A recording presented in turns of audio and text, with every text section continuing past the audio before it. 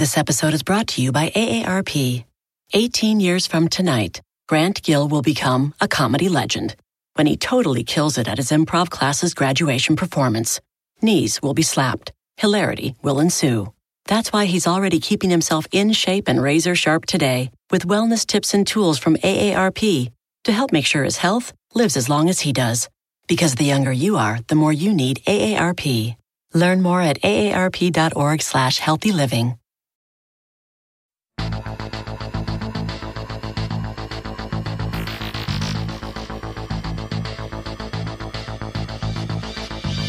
Hi, I'm Dr. Sabrina Stierwalt, and I'm Everyday Einstein, bringing you quick and dirty tips to help you make sense of science.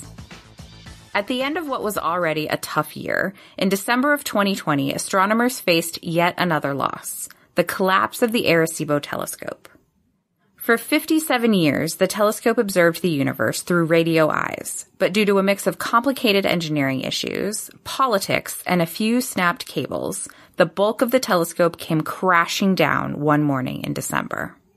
If you've seen the movie Contact with Jodie Foster or Goldeneye with Pierce Brosnan, you may recognize the Arecibo Observatory. It is such a unique place that it was also featured in an episode of The X-Files. But although the telescope is a part of pop culture, its legacy is rooted in its science. Let's take a look at the important scientific contributions we owe to this incredibly unique observatory. The observatory sits in a remote region in the Puerto Rican jungle. To get there, you must leave the bustling, culture-packed city of San Juan behind and drive about 2 hours to where the terrain becomes very hilly. This karst or limestone-like topography covers the region with large sinkholes. And nestled in one of those gigantic sinkholes is an enormous dish spanning 305 meters. That's approximately 1,000 feet across. It's hard to get a sense of just how huge this dish is from pictures. Even up close, you can only see the whole thing from a perch high above from either the observatory control room or the Angel Ramos Visitor Center.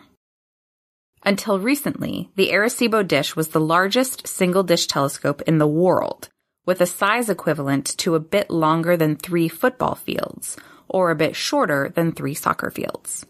So what did the Arecibo telescope do? Well, the Arecibo telescope observes at radio wavelengths. That's light with wavelengths too long for our eyes to see. That means it can see things that traditional optical telescopes can't. So, what emits at radio wavelengths? Well, when stars die, they leave behind very dense remnants that differ in makeup depending on how massive the star was when it first lit up. Stars on the smaller, less massive end, like our sun, will turn into white dwarfs. The largest, most massive stars will turn into black holes. The stars that fall somewhere in between become neutron stars, dense clumps of degenerate neutron matter that emit powerful beams of radiation. Those beams sweep across the sky as the neutron star rotates in the same way a lighthouse's beam does. If pointed at us, we observe those beams as pulses and call this subclass of neutron star pulsars. Arecibo has found hundreds of these rapidly rotating pulsars, including a few that appear to mysteriously vanish right out of the sky. Surveys conducted at the telescope have also discovered entire galaxies that have never been seen before. Our Milky Way galaxy is a collection of hundreds of billions of stars like our sun, all of which form out of clouds of gas and dust. We can use optical and infrared telescopes to observe that starlight. But not all galaxies are such prolific star formers, so we need to look for them via that gas and dust that hasn't yet collapsed into a star. For my dissertation studies, I spent many months at the Arecibo Observatory conducting the Alfalfa Survey, a blind sweep of a huge swath of the sky. We found thousands of new galaxies, investigated the nature of the high-velocity clouds that swirl around our galaxy, and created a map that revealed the large-scale structure of the universe. This episode is brought to you by AARP. 18 years from tonight, Grant Gill will become a comedy legend when he totally kills it at his improv class's graduation performance. Knees will be slapped. Hilarity will ensue. That's why he's already keeping himself in shape and razor sharp today with wellness tips and tools from AARP to help make sure his health lives as long as he does. Because the younger you are, the more you need AARP. Learn more at aarp.org/healthyliving. Pulling up to Mickey D's just for drinks? Oh yeah, that's me. Nothing extra, just perfection and a straw. Coming in hot for the coldest cups on the block. Because there are drinks. Then there are drinks from McDonald's. Mix things up with any size lemonade or sweet tea for $1.49. Perfect with our classic fries. Price and participation may vary. Cannot be combined with any other offer. Ba-da-ba-ba-ba.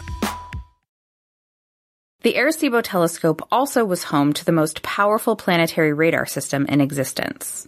The radar system transmits, which is fancy speak for shoots out powerful beams of light, with a 1 megawatt transmitter at a frequency of 2380 megahertz. Those radio wavelengths are sent into space and aimed at a nearby object, like an asteroid, a planet, or a moon. That emission gets reflected and then recollected by the telescope to create a map of that object's surface. This work is incredibly important for monitoring what we call near-Earth asteroids, the asteroids that get close to our planet. Mapping and monitoring these NEAs allows us to compute their trajectories with more precision and gauge the likelihood of a possible future encounter. Scientists even used Arecibo to send a message in the 1970s to any aliens that might be listening. The message was aimed at the star cluster M13 and was an attempt to encode the foundational aspects of what it's like to live on Earth. Every year in my Astro 101 class, I like to ask my students what information they would deem most important to give as a first impression of our planet. The first step in making all of these observations happens when the radio light that has traveled from across the universe hits the big dish that sits in the karst sinkhole.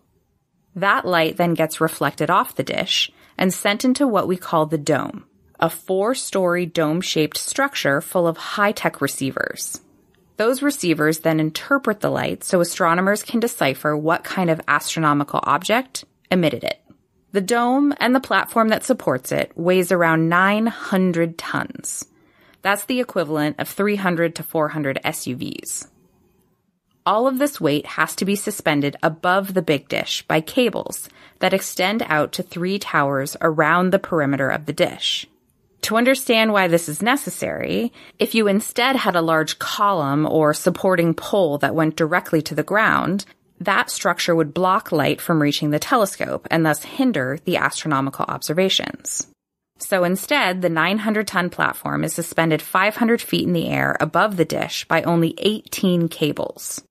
In August of 2020, one of those cables snapped. While the National Science Foundation, the organization charged with funding the maintenance of the telescope, arranged for engineers to address the first snapped cable, a second snapped in early November. As you can imagine, when you only have 18 cables holding up 900 tons, losing 2 of those cables is a recipe for disaster, if not addressed swiftly. And unfortunately, a disaster is what happened in December when the remaining cables eventually gave up and the entire platform, including the 4-story dome and all of its receivers, each one a result of impressive engineering, came crashing down.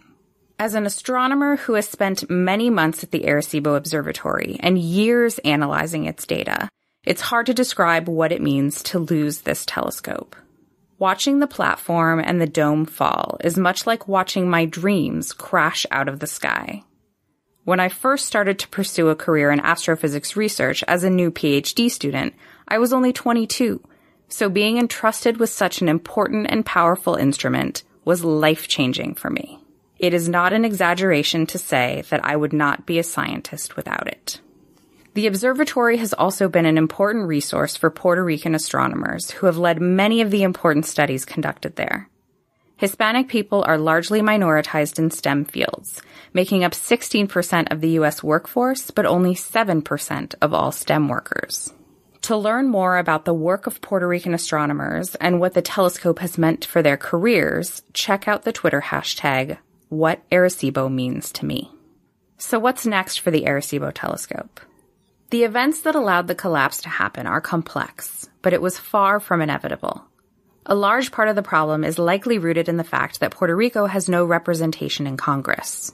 When a 300-foot radio telescope collapsed in West Virginia, it was Senator Robert Byrd who pushed for it to be rebuilt. Puerto Ricans do not have the same representation. When the second cable snapped and the National Science Foundation announced that repairing the telescope was too dangerous, the group Puerto Ricans in STEM immediately started a petition to look for a way to push for the repairing of the telescope. The petition gained more than 66,000 signatures in 2 weeks. Now there is a new petition to Congress to allocate funds to build a new and improved version of the telescope, to carry on its work of finding pulsars, galaxies, and incoming asteroids. I am so incredibly lucky to have been able to contribute to the legacy of this incredible telescope. And on the topic of legacies, my sign-off for today's episode will be my last as your Everyday Einstein host. I am grateful to all of my listeners for the fantastic questions you've sent me and for the inspiring conversations we've had over the past 6 years. Although the Everyday Einstein Show is taking a break, I encourage you to stay subscribed to the podcast and the Everyday Einstein social media feeds. That way, you'll be the first to know when there are exciting new developments for the show.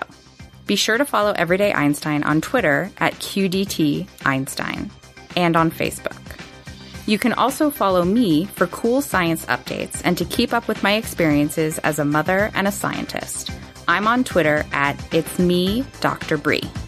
I'm Dr. Sabrina Stierwald, and I'm Everyday Einstein, bringing you quick and dirty tips to help you make sense of science. Listen and subscribe on Apple Podcasts, Spotify, Stitcher, or wherever you get your podcasts.